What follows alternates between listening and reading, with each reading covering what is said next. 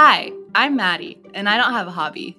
Hi, I'm Haley, and I have too many hobbies, and I've taken it upon myself to get Maddie hooked on just about anything. In this podcast, we're talking true crime. We're talking Enneagram. We're talking mental health. We're talking Scientology. And just about everything in between. So we're inviting you on a journey that you definitely didn't ask to be invited on. In the hopes that you too would like to be average girls, average and owning it, yeah. Oh, that was me picking my nose, right? I love that, and I'm going to put on my essential oils that Maddie thinks are fake. They are fake. What's up, guys? Mm-hmm. We're Hey! back at it. Another episode. Welcome to our studio. Yeah, this is actually different for us because we're usually downstairs. Right now we're in Haley's bed. Very cozy. It's raining outside, so I'm not mad about it. But how are you, Haley? I'm great, Maddie. How are you? Good. Did we even come up with a hot take? Yeah, we did. We're gonna do our hot take today is gonna be childhood trauma. But not like our actual trauma, because Haley and I do have like legit trauma that is serious that we've had to work through for a long time, for many, many years. I have to. Someone's calling. I have to go. What? Oh. Keep going. Just keep going. I didn't catch it. I thought you were legit about to answer a phone It would have call. been calling on there. Oh, what if one of my I'm an students idiot. calls on that phone? I know, that's what I was thinking. That's why I went We're on there. my work phone. Yep. So I'm not an idiot, but I didn't say you were. I know, but I just didn't catch your joke. Okay. Anyways, that's fine. We're gonna talk about some like funny trauma, not our real stuff. Like okay? our defining. Like something that just really scarred us, but like it doesn't have. But like to be it was very kind of funny, serious. but like still scarred us. Yeah. Okay. Do you have one? Well, my normal go-to response in general, probably the most scarring thing that I still haven't let my parents live down, is the fact that I have walked in on them having sex, not just once, not just twice, but 3 times. Oh.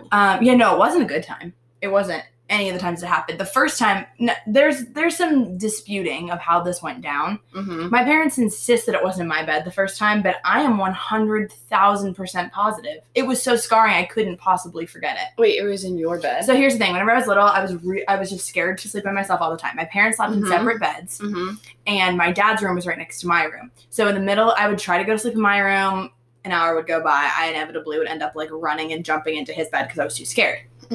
Well, apparently I was sleeping in one morning. I'm in his bed. He had gotten up. He and my mom felt like getting frisky. My bed was open. Oh. His bed was not. Oh, okay. So that apparently, makes more sense. So I wake up in the morning, 8-year-old me, decide that I'm going to go to my room because it's my room. Well, you went to their room, and it's their... Yeah, but they weren't even sleeping in there. Okay, the fan keeps blowing my hair, like, into my nostrils. That's kind of sexy, though. No, like, in my nostrils, and I, like, want to pick my nose. Nope. Well, it'll get hot in here. No, I know. I don't want you to turn it off. I'm just saying that's why I'm picking my nose. This is so romantic. Keep going. So you walk in your room. Oh, right. Okay, so I walk in my room, butt naked. I'm screaming. They're screaming. Big scream fest. They insisted it didn't happen this way. I remember. I couldn't possibly forget. Then it happened. Well, I'm sure it's happened other times, but I've just blocked it out. I need to be able to go through with my life. But also in high school one time, senior year of high school, came in my front door. My parents thought that I drove that night wherever I was. And so they thought they'd hear the garage door open if they if I came home and they were home alone, but I had gone with a friend. So I came in the front door, and we have like little side panel windows next to our front door at my house. Okay. So we'd come in, and I like looked and I like knocked on the door and nobody's answering. And so I like looked in the window, and I see far more than I ever wanted to see on my living room ottoman. Stacy. Is she going to kill you for putting this in? No, you want to know why she's not going to kill me? Because she put this on Facebook. She thought it was so funny. Because my mom's that mom. My mom's like going to post her whole life on Facebook because she thinks it's hilarious, has no boundaries. So she literally posted about it because she thought it was so funny. But, so I'm screaming. They're laughing hysterically. My dad comes to answer the door wrapped up in a blanket, dying laughing. I'm like, nobody talk to me. Nobody look at me. I go upstairs. I come back downstairs for a glass of water like 15 minutes later. No. Back at it? They thought I learned my lesson the first time. I thought they learned their lesson the first time.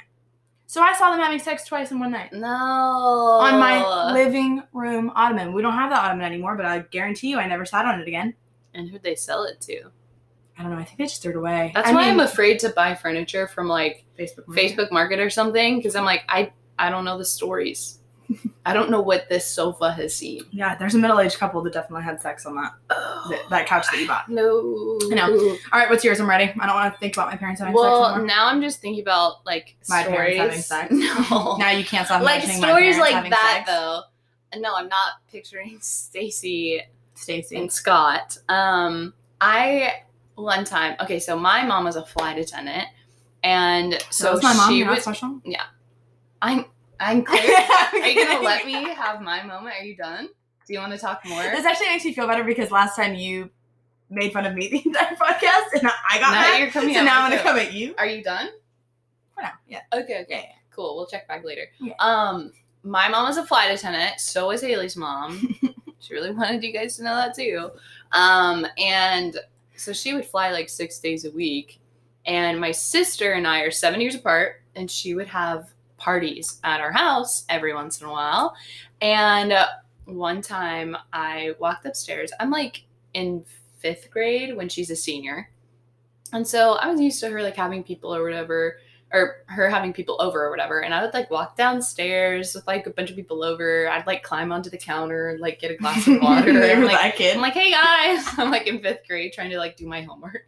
But this one time I went upstairs and my mom's room is like on the left-hand side. My room's like in the middle at the top of the stairs. Yeah. And then my sister's room is like around the corner on the like far right.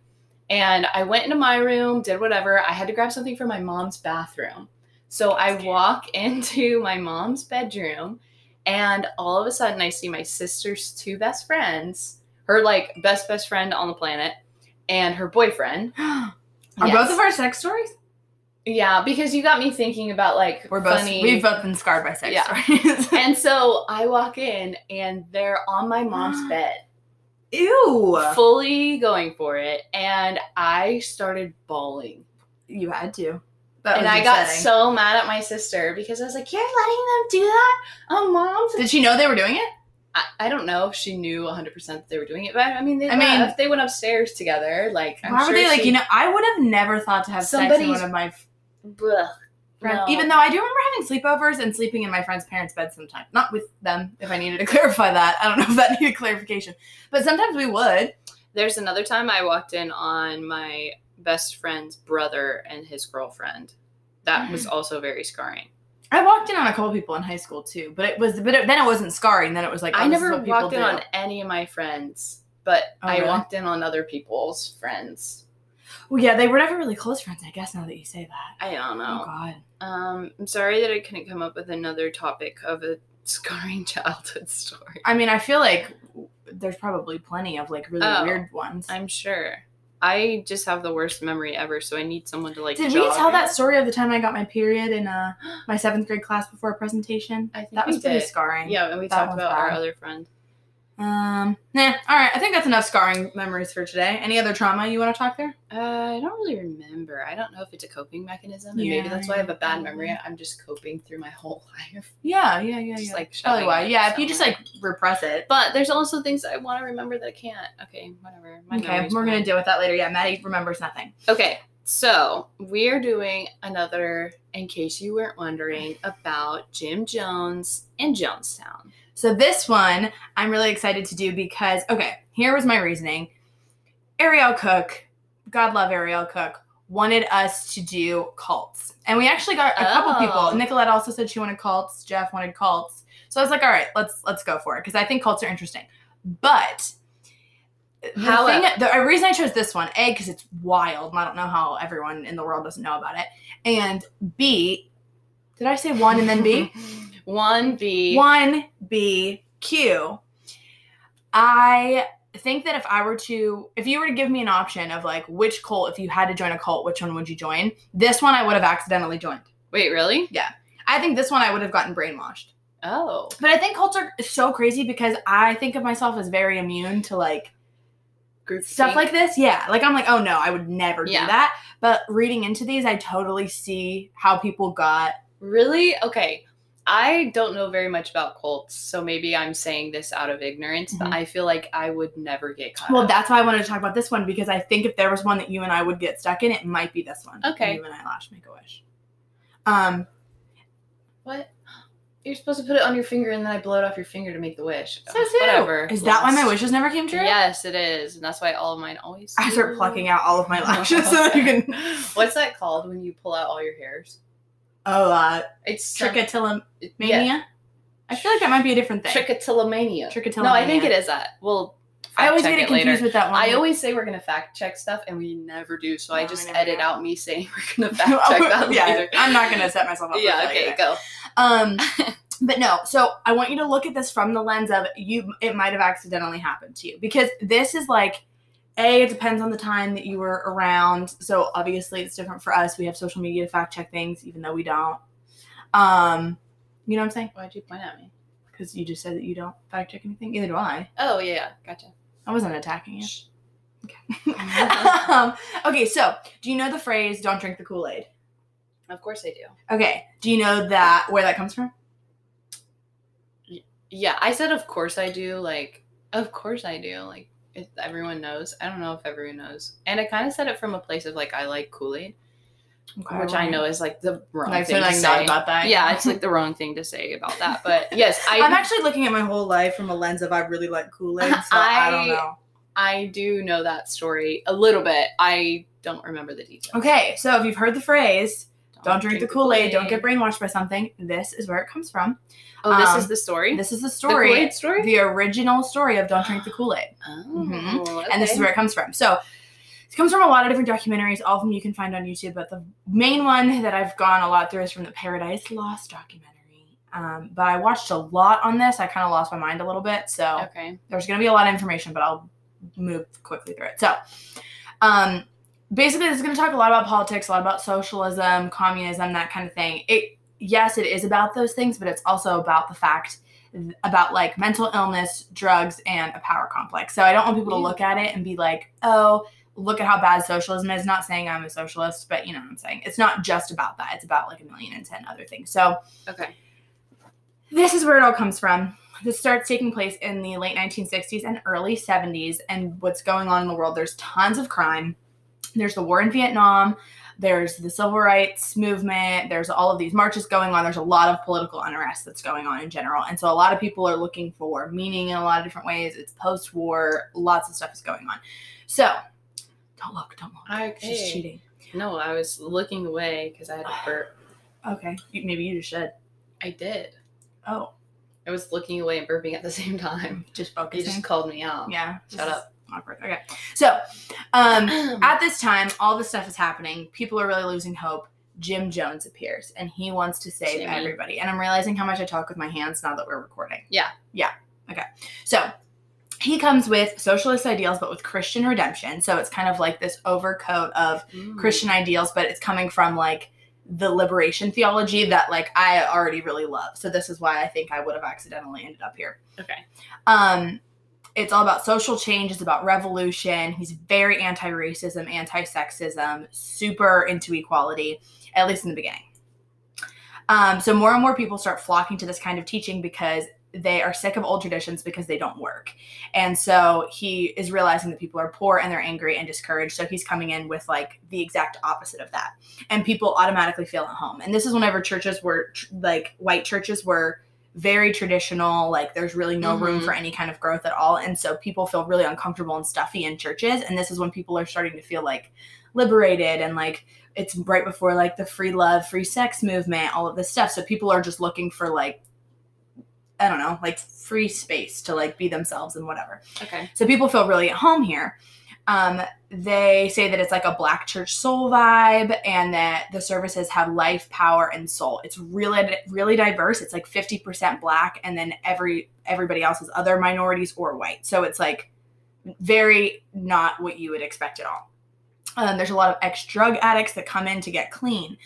There's lots of women who are encouraged to take leadership roles, which is the first time that has pretty much ever happened in a church, that they know of anyways. And this is in Indianapolis.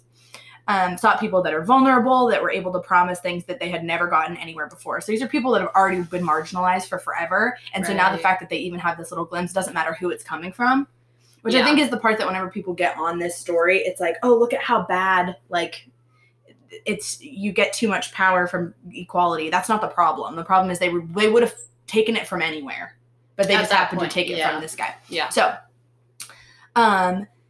they do the evangelical healings at one point. So like things start to get, more spiritual. It's from like kind of Pentecostal feeling. So some people don't really believe in these healings. They start questioning it. Jim Jones is reported to have said that of course the healings were set up, but the ends justified the means. He wanted people to feel like they were going to come here and get healed and their lives were going to change. So like, yes, invite all these people in. We'll make it work. Yeah. He wanted more people to come in and join them so that he could save them. And so he had to stage some healings, whatever. He said, I can get these people to do anything that I want to do for poverty and racial justice and for the downtrodden. So the end part of that sentence, okay, cool. The first part of that sentence. Right. I can get these people to do anything I want to do. And it's kind of like, now that I'm thinking about it, it kind of reminds me of the sequence of importance thing that we were talking about, but we always talk about in the crime ones. Yes. I can get these people to do anything I want to do. Oh, yeah, and it is for these things. But, like, no, it's not. And that's, I think, where we probably would have gotten mixed up. Is where, like, for the mission statement of, like, for the downtrodden. Yep. We would have been like, oh, yeah, I want to be a part of that. Yep. But then you just skip over the super manipulative, like, cringy part. Yep. Yep. Ooh. So around this time, right before the church is founded, they have one biological son who they named Stephen Gandhi Jones, which we're going to get back to in a minute because what? I really hope you guys could hear that. Emerson just broke the entire kitchen downstairs. And I know how does she still find a way to get into these podcasts? She's downstairs. Wants to be a part of everyone. She's like, maybe if I just start slamming pots and pans around, they'll know that I'm down here. Okay, so then they adopt 2 Korean children, and they're the first white family in Indianapolis to or like she could be on the ground with like all those pots and pans that just fell over, but carry on. She's fine. Anyways, back to the first white family in Indianapolis to adopt a black child who they named James Warren Jones Jr. Everybody refers to them as the Rainbow Family. So everything seems all fine and good. Let's go backpedal a little bit into Jim's life. So Jim grew up as an only child in Indiana in the boonies. Wait, Jim is the dad. Jim is the dad. And then dad. they adopt another boy and they name him James. Yes, they have James Warren Jones. And Jim Jones Jr. Huh? You said what? I said what? Okay, so first they have Stephen, the biological son. Then they adopt the 2 Korean kids. Yep. And then they have then they adopt Jimmy. Yes, then they adopt James. I don't know if he goes by Jimmy. He might. Let's just call him James. Did I make up Jimmy? Yeah. Or no, I said Jim. And I said Jimmy. Cut the cameras. I don't know what's going on. Okay, so hi. Oh yeah, I'm not supposed to lick. You're not supposed to what? Look. Oh, I thought you said lick. I was like, me? No, you're not supposed to. No, you're allowed to. Okay, so grows up in the boonies of Indiana. His father was disabled in World War I, and so it made his mom the sole breadwinner. But she's basically bitter that her life turned out the way that it is. They don't make a lot of money. They're in poverty. She's tough and not loving. The dad's bitter. He's an alcoholic. So basically, Jim's life wasn't too easy from the beginning. Dad has trauma. So he ends up getting a surrogate mother from this woman at a local church, a Pentecostal church. And so that's the place that was had taken him under their wing. He had no warmth or love in his home. And so he finds all this spirituality and all of this love in this holy rolling church. And so he kind of just like adapts to that. And he sees the preachers there as father figures that he didn't really get to have. Aww. So he's known to be a really smart kid, strangely smart, like one of those smart kids that doesn't really know how to relate to other kids. He has an extraordinary skill of getting people to do what he wants them to do. He didn't play normal kid games. He would create clubs and then preach to the other kids in the clubs. Like he would like just make up these neighborhood kid groups and just have like he was, I don't know. You know how you did weird stuff like that as a kid, but like yeah, did that's you make up weird. clubs as a kid? Yeah. Me and my friend, we called each other BB. We still do to this day. But we made this is so stupid. We made a BB club. I feel like you told me about this. And I was BB1, she was BB2, right? Well, we had like 17 other BBs. This is so kind of like how we have meet 1, meet 2, and meet 3. Why is this a common reoccurrence? I don't know why you keep doing that. Anyways, it was like we were in first grade and it was second grade. It was a very exclusive BB club. It had to be, yeah. And we would like not let certain people be a BB. Yeah. And we let What's the point of a club if anybody can come in and be a BB? Yeah, well, we got in a lot of trouble for being exclusive. For being BB. Which, like, aw, imagine you're a little girl that wants to be a BB and they say no. Oh, you were so mean. I know. That's so rude. Hey, we actually all sat down and we talked about it, and you can't be a BB. We all met together. We all had a club meeting, and you we said you weren't worthy. BB material, so it's awkward. You can go now. Okay, go. Okay, so he had his own BB club, and he went, and he was apparently wouldn't let other people leave. He turns into this, like, horrible person. This is you. You're Jim Jones. Okay. He was known for being mischievous and manipulative as a kid. So Jim turned 16 and they moved to Virginia because his mom leaves his dad.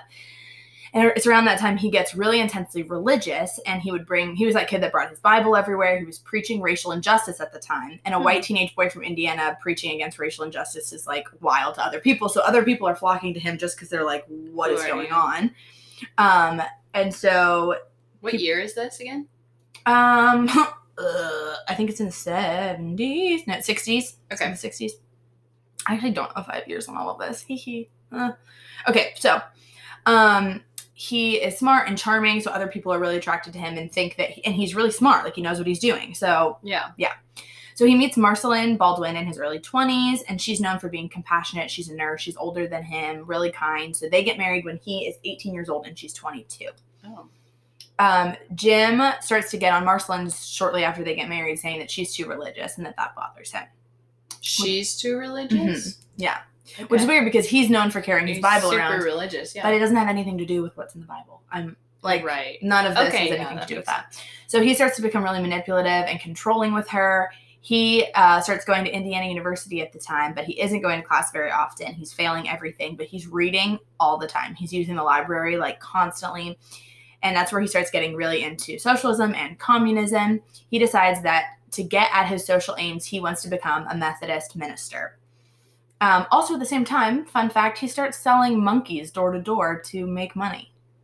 Because he's that good of, like, a salesman. Like, Yeah. he could sell anything. Monkeys. Monkeys? And I mean, you have to be pretty good to sell monkeys. No, I want a monkey. I was actually Googling it quite literally the other day because I want one. You're Like a little one. Not like a Do you know chimp. how Because much chimps work are like... that is? Why? Because they operate like a tiny human. They're very smart. That'd be so awesome. No, it's going to throw poop on your walls. No. Was it with you whenever I was looking at this? No. Okay, because someone else said they're going to throw poop at you, but I Googled it. They really? won't. Yes. Don't worry, I They Googled will, it. they They said will. chimps do that. Little monkeys don't. Oh my gosh, you're going to have to change its diaper. That'd be so cute. Little monkey poop? Just so little. You're going to wipe a little monkey's butt? No, it's so smart. It'll do it itself. Anyways, okay. So, Indianapolis isn't working out because people hate him. Because they're all racist. So, he is really into integration, and the whole town is built on racism. They're very racist. So, he moves the entire church to San Francisco. And surprisingly, people start following him. From Indiana. Yes. So, people from Indiana are like, you know what? I'm sold. Which sounds crazy, but we know people that do that move for churches. Yeah. Oh, yeah. Yeah, for so it's sure. not really that crazy. Yeah. I mean, it is, but it's not. So there are videos of him interacting with his congregants, and I was watching them, and he was such a charmer. I totally would have fallen for it. He, like, knew stuff about them. He'd be like, oh, like, he's talking to this He old just lady. seemed very relational. And he knew stuff about them, and he'd be like, how are the kids? Like, blah, blah. And you probably thought, like, this guy just cares about me. Like, he's kind. He knows them really well. So people refer to it as a black church that happened to be led by a white minister because over half the church at this point, they're all black. And he said, and they're all saying in these like documentaries and stuff, he talked black. He understood black people. He fought for black people's causes. He understood privilege. He also followed what's considered most small black churches' moral compass of the social gospel that focuses on, you know, clothing the naked, feeding the hungry, being an extended family, like a small family type of vibe, which is still, you know, a cultural thing. Yeah. But he made it like more of a bigger thing and broadened the scope a little bit. And so people were really drawn to that. Right. A lot of other cultures are very like collectivistic, not Mhm. individualistic. So Mhm. it makes sense. Right. And like white people are not that way usually. Yeah, no, they're really not. And he was Sad. like the exception to the rule. And so Yeah. it was like crazy at the time. But even though he's progressive, he's also power hungry. He's operating from this white savior complex. And that's where it starts to get Crazy. dangerous. And there's also a lot of other factors of like mental illness and drug use and stuff that make it. I don't know. And his son says this later on in the documentary. I don't think he ever believed anything that he was preaching. I don't think it ever had anything to do with that. He just wanted to get more and more people. Because I think he it was could. about power. Yeah. Yeah. Which is the problem, I guess, whenever it comes to socialism in general, because it's like, Yeah. the idea sounds awesome in theory, and like anybody should It's subscribe never to it, but it's you have one run. person that has too much power. Yep. It just ends up being Yeah. the problem in itself. Jim Jones begins preaching less and less about the Bible. And he starts talking about how he's leading the next generation. I was listening to some of his Sounds a little sermons. too familiar. He says, I want you to be what I am. It's a whole sermon about that, about how he I wants want them to you be to what he be- is. Mm-hmm. Oh. In one sermon, after he's already clung to his Christian ideals, that's what his whole church is based off of. And by the way, his church has now it's been renamed a couple times, but at this point it's called the People's Temple. He Oh. throws his Bible across the church and says that people need to start believing in what they can see and not what they can't see. And what he's saying is him. He's like, oh no, what you need to believe in what you can see and not what you. He's like So this. he has never read the Bible. No, it doesn't matter. It doesn't matter that faith Oh, I'm sorry. You thought you were is going to church? the unseen This and is- not the seen. This is so awkward that you moved your whole life to go to Also, this church. I this do have church. a really quick funny story. So one time I was at church and the pastor's son was sitting like 2 rows in front of me, and he kept talking during the whole sermon because he had been there for like 3 services already, and so he was talking to his friend. And this old lady that's sitting like on my same row Mhm. throws a Bible at the back of his head very hard. She was so mad that he was so Very talking. hard, yes. And it like hit him in the back of the head, and he turned around and was like, what the heck? And she was like, shut your mouth. And he was like, I'm sorry, what? And she was like, shut your mouth, stop talking. That's Like- what I do whenever you talk during movies. I want to throw a Bible in the back of your head. But like in the middle of the That's message. hilarious. Anyways, carry on. It's very It was funny. an old lady? It was a very old lady, and she was talking like very loud, like full volume. She was like, shut your mouth. Stop talking, shut your mouth. And it was just the fact that she like thumped him on the back of the head. And it's with the Bible. That's hilarious. That's a power move. Carry I'm gonna on. start doing that. Okay. Carry on. Okay, sorry. Jesus. Okay, so some of the stuff that he's saying doesn't even sound really crazy from an activist perspective, and I can see why people bought into it. Like, he just sounds so Sure. I don't know. But you catch these little nuggets of self-obsession and power and charisma, and like how it ends up all coming back to how much he loves himself, not about his vision at all. So they start referring to him as father. He asks them eventually to start signing things over to him. So people are turning over their paychecks and their homes, and he's making it sound like it's this tithe, and it's like No. more and more. And people are, No. but keep in mind, these people have nothing, and they're looking at this church as like, you're an ex-heroin addict. This place saved you. These people got you back on your feet. You listen. I get it, but this is where Yes. I think I would catch it. Well, no, but think about it. Yeah, but you're thinking from a perspective of you're not a heroin addict right now. I don't think. They weren't 100% heroin. Okay, but I'm saying from the perspective, this is the people I that get he was it. getting to do that. Yeah, I get it. People that were already like, and if they're operating from a social gospel, and he's like, they're thinking that this is a decent guy. Yeah. So eventually he starts coaching a lot of women to positions of responsibility, which isn't common at the time. So they're like, oh, heck yeah, like finally. So women in their 20s and 30s are flocking there. In 1969, Jones starts to embrace free love and free sex, which is like a common thing around the time. It's like starting to be the sexual liberation thing. He somehow adopted this weird, he changes his tune a lot of different times. So one of the first things he says to them is, all of you guys are all homosexual. I am the only one that is a true heterosexual. None of you guys are. Oh, I'm not even sure necessarily what that means. So at one point he's like, nobody should be having sex, is how he like starts off. But eventually it becomes this unwritten rule of he can demand sex from any of his congregants whenever he wants. He slept with both men and women.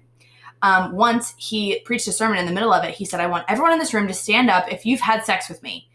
And then he would, if people weren't standing up, like that he knew that he had sex with, he'd be like, no, you stand up, you stand up, you stand up. And they were like, Oh my gosh. this is awkward. Another time there was a church service where all the men were encouraged to raise their hands if they had sex with them. And a bunch of guys were raising their hands. And the other men are looking around like, wait, I haven't had sex with him. Like, what? And there was a guy who was being interviewed who was one of the, because this didn't happen so long ago. A lot of these people are still alive that were there. And so they're like, yeah, no, I remember whenever that happened. And I was like, wait, what the hell's going on? So people would, and a lady compared it to like being married. She was like, if you're in this honeymoon phase for a while and everything is good and whatever, and then like weird stuff starts happening or you start to get sketched out, yeah, you want to talk about it, but you're not going to just bail immediately. Like they had sold their whole lives for this. Yeah. Like this was their livelihood. Yeah. So that's like what they equated it to, which that part I can also get.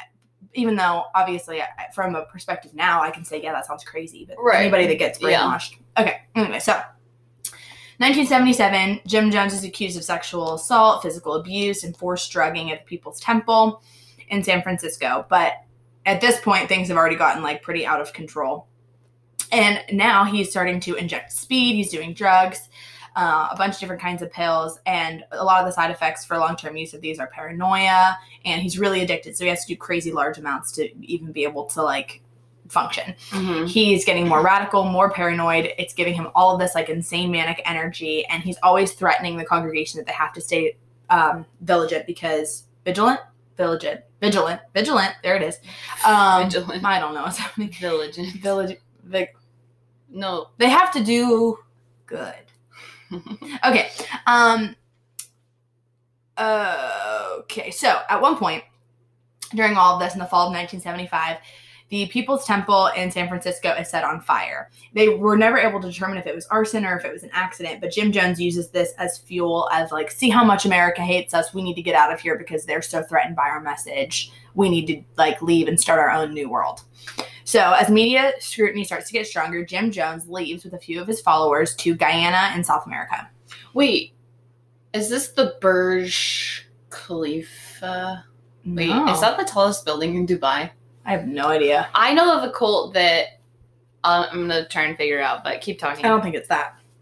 So it's 150 miles from the capital of Georgetown. They create the city of Jonestown. So it's basically all jungle whenever they first get there. It's built on socialist ideals. It's supposed to be the Jim Jones paradise. Like we can finally start from scratch.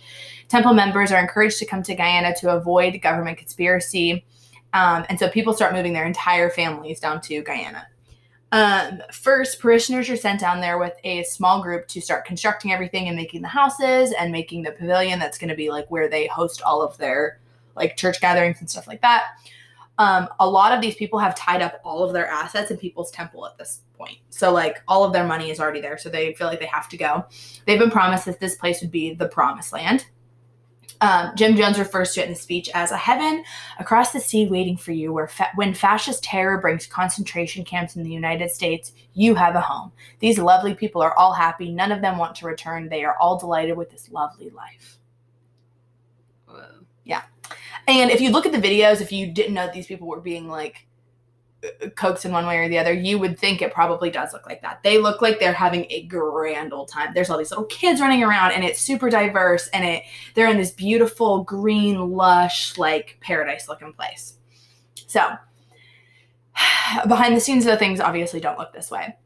If you disobeyed Jones, your whole family was instructed to come in and beat you.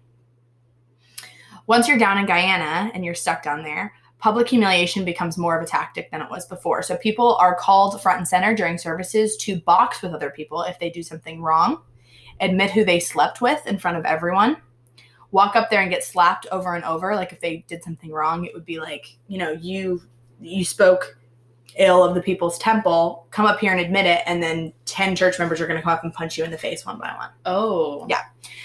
People are stripped naked and having their bodies judged by everyone and rating their naked bodies. So women would go up there and have to strip and then be like, okay, everybody, what do you think of her boobs? Okay, what do you think of her stomach? What do you think of her butt? Yeah. Isn't that insane?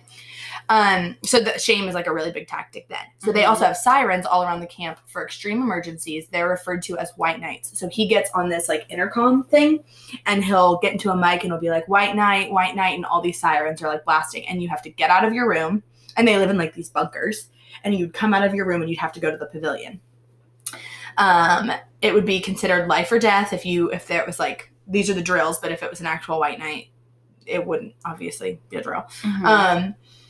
They would last all night. So they'd wake you up in the middle of the night to do these, and they would practice mass suicide, which is considered a test of loyalty. And so they would like practice with juice and stuff, like what it would be like to take the Kool-Aid. He does loyalty tests all the time where he has people see if they're going to turn against him. And so he would tell people that they would have to go ask, like, he would assign people like, okay, Maddie, you're going to go up to Haley and you're going to say like, I really want to leave. Like, don't you really want to leave?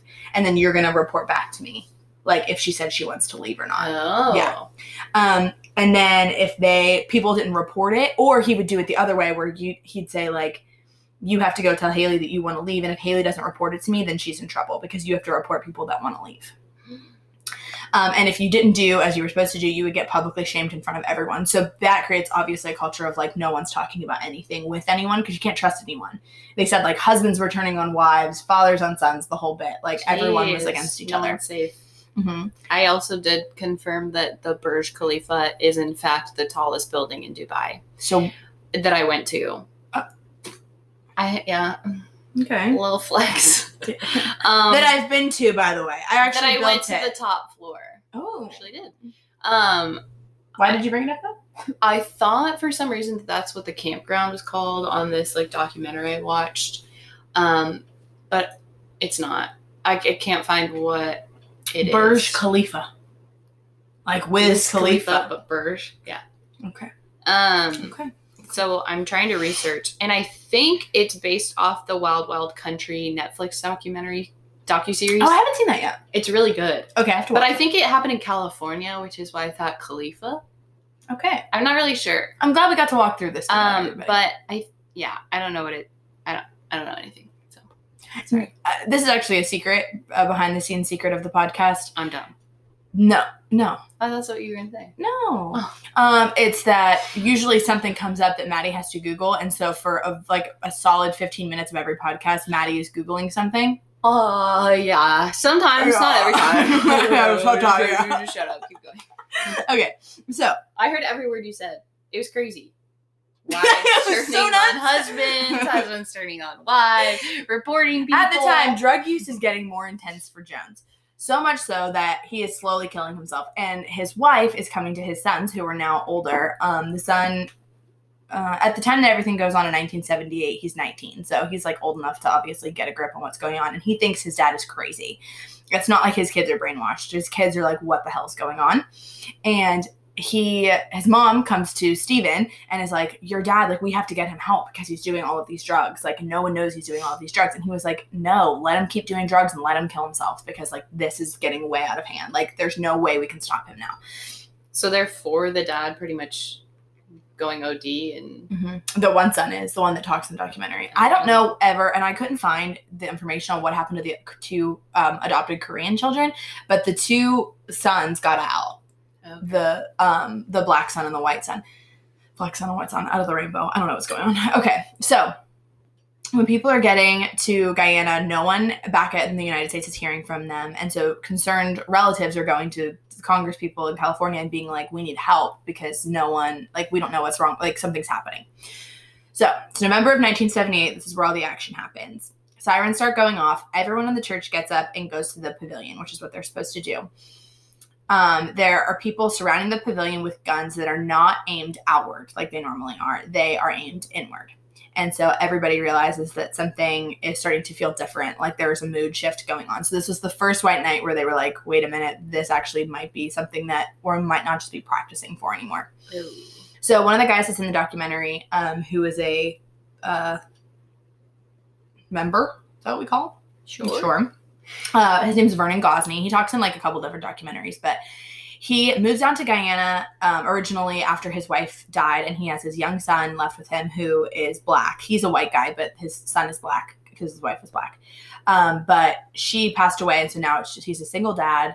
He joins in 1974 and then moves to the island. But once he gets there, he realizes he wants to leave. He's like, this is not what it was supposed to be. It's a lot of manual labor. It's not what they thought.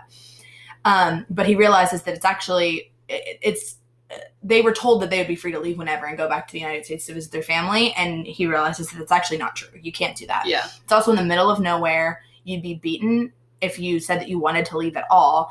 And they have no contact with the outside world. You can't send letters. You can't talk on the phone. You can't do anything. Mm-hmm.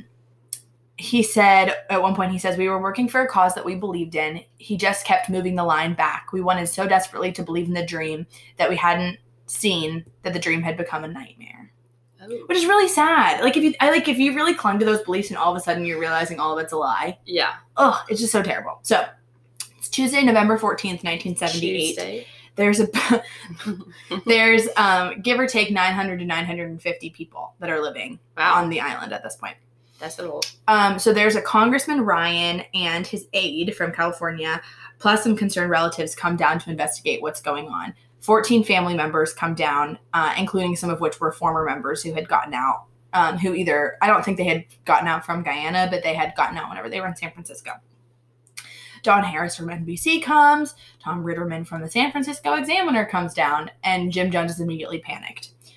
So, at the same time, they are permitted to, at one point, to create a basketball team for just like recreation, whatever. So, they rival against the Guyanese team, and so they have to go into Georgetown a few hours away for a tournament all around like the same time. So, Stephen, Jim's 19-year-old son, is on the basketball team. And so, the tournament is set for the time that the congressmen and all of them are coming to town.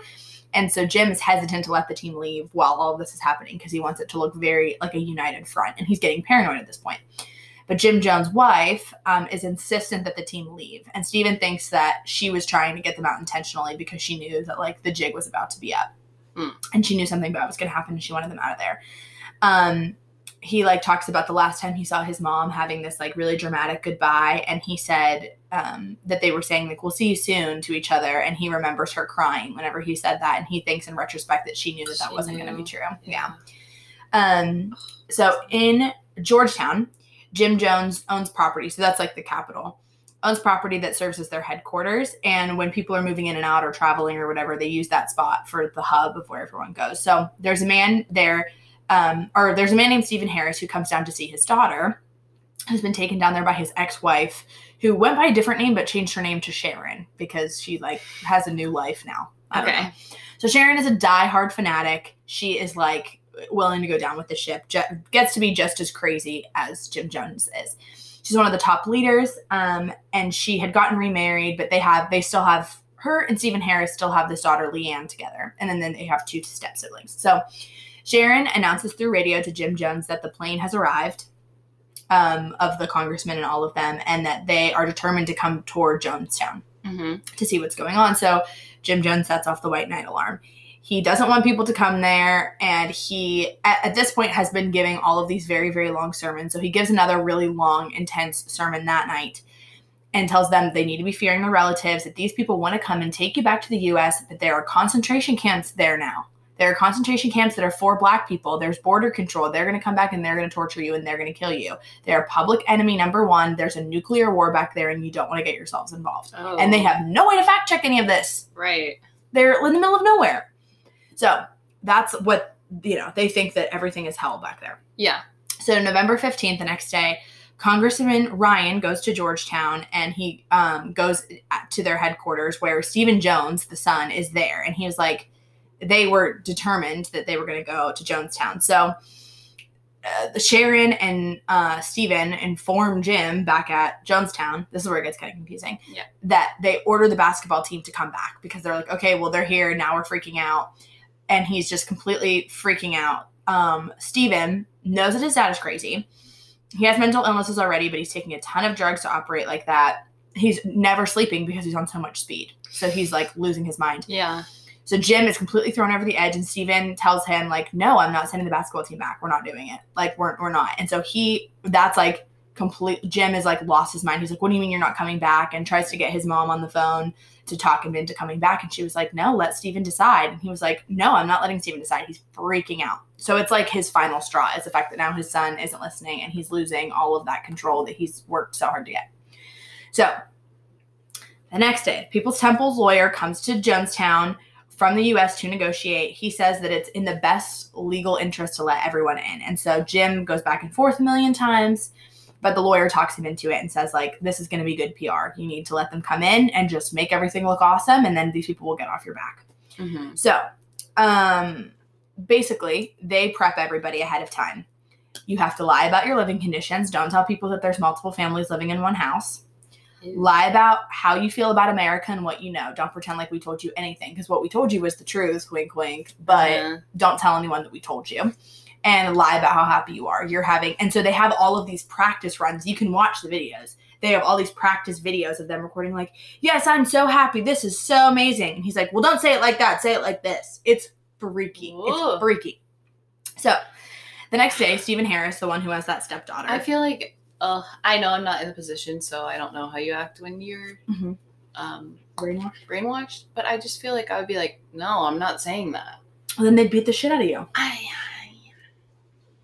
Continue.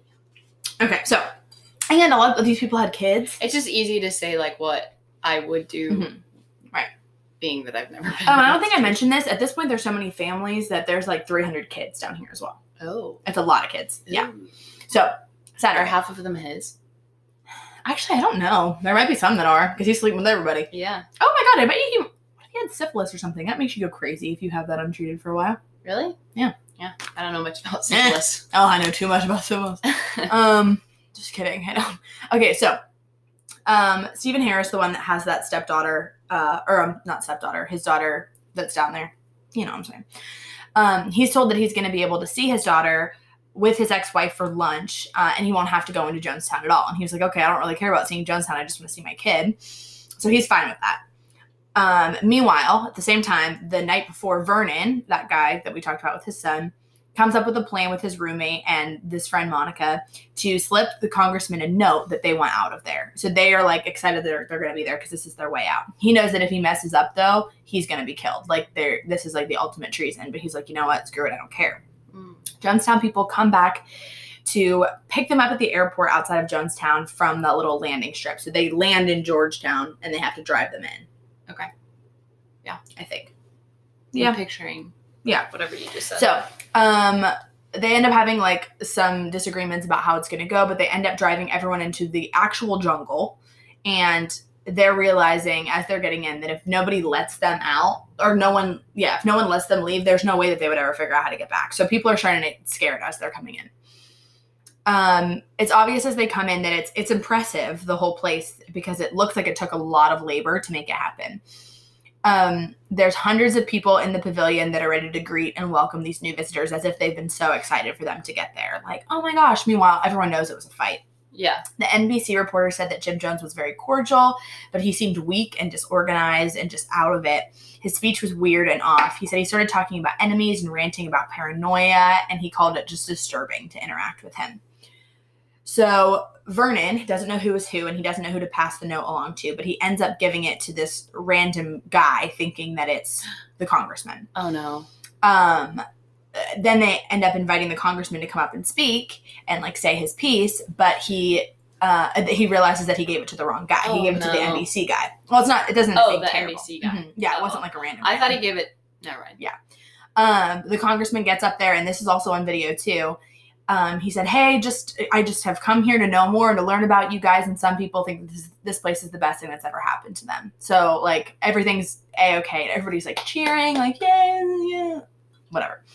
So, Congressman Ryan comes over to Vernon later. Are you laughing at me stuttering? Yeah. Okay, it's fine. I had a lot of coffee. He said, did you give that guy this note? You have seats on the first plane out of here tomorrow. Mm. And Vernon tells him, I'm not sure that we should wait for tomorrow. We're all in danger. I want you to know that. And Congressman Ryan reassures him that now he's under congressional safety. He's going to be totally okay. And Vernon said he looked at him like, and he said, like, no, I don't think you understand what you're dealing with here. Like, this isn't what you think it is. And he's like, no, you're going to be okay. And he was like, no, we're not. Dun, dun, dun, dun. Next morning, everyone wakes up, including the visitors who stayed there. Mrs. Jones, the wife, gives them a tour through Jonestown, including the house for the children. There are almost 300 children at Jonestown at this point. And people realize, and they've always known this, that she's always been there for the vision. She is, like, trying to stay true to the vision, even though she knows her husband is losing it. Down for the cause. And everybody knows her passion is the kids of Jonestown. She would all she cares about is making sure that their school is good and that they're taken care of. As the day goes on, people are getting bolder about wanting to leave. But whole families eventually are telling the congressman, like, we want to get out of here. And so he's realizing that, like, something is up. Mm-hmm. Vernon is approached with a paper by Jim Jones that says he's going to have to sign his son to stay in Jonestown and he can leave. But his son has to stay. Why? Well, he just wants more people down there, more people to influence. Now, the thing is, his son is black, and he has been conditioned to think that there's a race war going on in the United States and that his son's going to get killed in a concentration camp whenever he comes back. So he thinks, like, yeah, this place is bad, but it's going to be worse for him there. Oh. So he's conflicted, but he ends up signing the paper and saying, like, yes, you can keep your son here. As people are packing up and getting ready to leave, security guards are lining the inside of the houses just trying to intimidate people. So they have guns. The congressman is coming in to make sure that everyone is safe, and he's checking in and saying, like, get your guns out of here. These people are leaving. They do an interview with Jim Jones at that time, and he's becoming really tense and erratic, and he's going on about this media smear against socialism. So, Vernon hugs his young son and tells him that he'll see him soon. Jim Jones is telling everyone goodbye, and he's not being threatening at all. And he's like, you know what? You can come back and see your family whenever you want. You're always welcome here. Okay. And this is about 15 people out of 1,000 people that are leaving. So people are like, don't make a big deal out of it, Jim. It's just 15 people. Mm-hmm. But Vernon says that he thinks that Jim knew that it was a crack that had been opened and that Jones was losing control. And that was like the one thing that he needed. Yeah. So right before leaving, Congressman Ryan is talking to Jim Jones when he's attacked by a cult member with a knife, and he has blood spattered all over his shirt. He's disheveled, and he's realizing now, like, we have to get out of Jonestown, like, now, because people are losing their minds. And so he needs to get them on a plane. So they go from Jonestown to Georgetown. I know. Jonestown to Georgetown. Jonestown to Georgetown. Now, this is also kind of where it gets confusing, so I'm going to try to keep it. But there's so many stories going on at one time, but they're all crazy, so I can't, like, not have them. Sure. So Leanne and Steven back at headquarters. So we're talking about the dad who has his ex-wife, Sharon, and the daughter, Leanne. So he ends up getting to see Leanne, who was 21 at the time. Yeah. Okay. So now Leanne's dad has come to see her, and so they end up, what the F? An order comes through the radio from Jen. Okay. So the white knight siren goes off shortly after the Congress people leave. So Leanne is having dinner with her father upstairs when Sharon comes in and tells her that a call has come in for her. So Sharon tells her, the order has just come through. We all have to die, was the phrase that she used. Now, Jim Jones' son is in the room as this is happening. And he said that very calmly, Leanne just said, okay. And then he said, should I have dad go? Like, do you want me to have him leave? What? Yeah, because the dad, who is just seeing his kid after years, she's, like, having this really nice lunch with him, not thinking anything is wrong. And then mom comes in and says, it's time. The orders come through. We have to die. And she's like, okay, I'll tell dad to leave so we can die. What? Yeah. So Jim Jones' son said he's overcome with dread once he sees this. Potassium cyanide had been sent in earlier that day. That was to be mixed with tranquilizers and then mixed with Kool-Aid or juice. So Sharon sets up the potassium cyanide while Leanne goes to tell her dad that he needs to leave so that, she can kill herself. So Leanne goes up, cuts dinner short, tells her dad that he can pick her up tomorrow at 7 a.m. and they can spend the day together. So he's excited. Aww. Sharon comes and kisses him goodbye on the cheek. And he was like, I should have known that was like an omen. But she was just like saying goodbye. So now, different set of events. Okay. We're at the Georgetown airstrip. Everyone is still uneasy. They're like, get us out of here. We don't feel safe until we're actually out. People are boarding. A tractor load of men from Jonestown comes up. And they just pull up next to them. There are two planes. Monica and Vernon get on the small plane. Everyone is checked for weapons before they get on. But there's one guy who had hopped on at the very last second. And they're like, wait a minute. That guy hasn't been checked for any kind of weapons. So they're about 5 minutes away from flying. Cult members are trying to rush it along. Or the ex-cult members that are trying to leave. They're trying to rush it along. But the men in the tractor all of a sudden pull out assault rifles, including the guy who was about to get on the plane with them. And so everybody pulls out assault rifles and they just open fire on all of these people. What? So people are ducking and screaming. It's an open air track. An open airway. So people are just like running and screaming, trying to find any place to hide, and they're in the jungle, so they need to like find brush immediately and just hide behind it. Oh my gosh. So there's this happening. There's also suicide happening at headquarters. And now we're back in Jonestown, okay? Okay. Back in Jonestown, Jim Jones has his congregation in front of him after he's just done the White Night. The whole time he has people behind him, like little henchmen, that are mixing things. And he's going on this whole, do you lay your life down for the cause? Would you give up your life for what we've done here, for, you know, our new world? We can never have heaven here, but we can have heaven in the next life. This whole thing. He says, we have been betrayed. Here's what's going to happen at Georgetown. I have an informant who is going to be on the plane and who is going to shoot the pilot. That plane is going to go down in the jungle because traitors don't deserve to live. And us, because we're noble and have fought the good fight, we should rather die than to be separated. They ruined a good thing and we're too good for this world. We can't have our children raised in the depraved U.S. So some people, you can hear it. This whole thing is recorded. So you can hear everything if you search it. Some people are protesting because of the sake of the children. So the argument is, like, wait, what about the kids? The kids shouldn't have to die for this. And he's saying, but don't you want your children to know peace? Do you want this terrible world for them? Like, you're saving them from how awful this world is. His thing is, our lives are a protest against what is being done. So this is going to be seen as this noble effort against fascism. The truckload of men all come back around this time, and they whisper in his ear while he's sitting on, like, this big chair in front of all of these, like, people. And he says, it's all over now. Done, done, done, done. Now, back to headquarters. Leanne and Sharon go upstairs. They get the little kids that are the two step siblings, go upstairs, and they give the kids their potassium cyanide and wait until they die. Oh, Then how? Leanne How and do you do Sharon that? slit Two each little other's babies. throats. Yeah. Why didn't they just take the cyanide too? Moving on, back to Jonestown. Jim is cheering this mantra the entire time while he's having, basically the goal is we have to kill the kids first and then all the adults can kill themselves. So he goes and he gets the cyanide and he's saying, just take a drink, get moving, have a drink, just take a drink. It'll be fine. It's going to be peaceful. Like, it's disgusting. It's haunting. It's so gross. So kids, I feel sick. yeah. Actually. So then there's certain, like, mothers that are having to be pulled away from their kids, like this whole gross, terrible scene. Honestly, don't listen to the video if you're like squeamish, because it's like really terrible. I like couldn't sleep after I listened to it.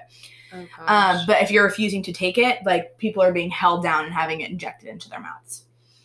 Back at the airstrip, one of the guys from NBC walks around after hiding in the bush and sees that the temple members have also been shot in the head to be finished off if they were, like, still alive. So Don Harris from NBC dies. Congressman Ryan dies. Greg Robinson, who's a photographer with the paper. Bob Brown with NBC. And Patricia Parks, who is a defector, one of the women that left. Oh, my God. Have all been shot. Vernon was also hidden in the bushes. He comes to several hours later. He passed out. And he heard people walking around looking for survivors to shoot them. And, yeah. Did he play dead or did they kill him? No, they didn't kill him. He managed to. He didn't play dead. He, like, hid. He was just gone. Okay. So only a handful of temple members inside of Jonestown survived. There was one woman that they talked about named Payasson Thra. I'm not exactly sure. 76-year-old woman. She hid under her bed while all of this happened, and so she woke up to this gruesome scene the next morning. Not woke up. She, like, eventually realized it was safe enough to come out and saw that all of these people were dead. Jim Jones' wife was physically restrained until the last child died, and then once the last child died, she went up and just took the cyanide. Isn't that so terrible? Because that's all she cared about. Yeah. So she was restrained, and then the last child died, and she was like, you know what? F this. Fine. I'll take it. Because she was probably just like, so defeated at that point. Oh, it's so awful. Horrible. Jim Jones. I hate this story. I know. Jim Jones had someone else shoot him in the head. His son is talking about this later on, and he was like, that, out of all of the things that pissed me off, that pisses me off the most because he is just a coward. Like, he couldn't even do it himself. He made there's 909 people that ended up dying. Oh my gosh. Yeah. He's I like, didn't know that many people. Right. So that's why no one talks about it. It drives me crazy. Like, how does so no one talk about he this? asked all these people to, like, sacrifice himself, and he couldn't even do it. No. And he's like, Yeah. that like pisses me off. Yeah. And his son said, like, I want everyone to understand that Jim Jones knew he was a fraud the whole time this was happening. He just needed someone else to do it because he knew that he was a fake and like all of this was a lie, which is probably why he needed everyone to go down with the ship because he was gonna kill himself too. So at the end of the day, 909 people died. Some people got out ahead of time, but you know, that is the story of drinking the Kool-Aid, the Jim Jones nightmare. That makes me sick. So all of this to say, I'm really glad that I wasn't alive then because I think I would have accidentally joined that cult. No, you would not. I think I might have. No. By accident, and then like accidentally gotten brainwashed. Listen, I don't think I'm above being brainwashed. Maybe my issue is that I do. No, I know you do, which is why I think we should talk more about cults because I think that you're living in a fantasy world. And I trust myself. I do. I like don't think I would naturally, you know. I'm trying to find out. So how many people died? 909. Barf. Yeah. I hate it. Very I hate terrible. it all. I can't So imagine much. being Stephen Jones and the other son too, James. I can't imagine like living your life after that knowing that your dad killed all of those people. You know? No. And like, how are you supposed to have a healthy worldview after that? Like your whole life is just a lie. You need a lot of therapy. Because even your mom, like, doesn't even sound like she would have been a bad person, but how do you justify how all of that happened? I know. I don't know. I don't like it though. I don't know either. This one made me, like, I laid down halfway through because I literally started to feel sick. Actually, more than halfway. Yeah. Anyways, I don't like it. Okay, so we're gonna go now. Hope everybody's, you know, not traumatized by that. But we figured if we had to be scarred by weird sex stories, you could be scarred by, I don't know, mass murder? I don't know. You okay? I, like, actually don't feel good. Shit. What? I'm just trying to figure out how to help. You know Oh, what I mean? no, it's okay. It's okay. I can't tell if I drank too much coffee or it's the children or both. Was it the coffee or the children? I know, both. It was both. I don't know. All right, everybody. Well, we're gonna go. Okay, bye. Goodbye. Aboriginal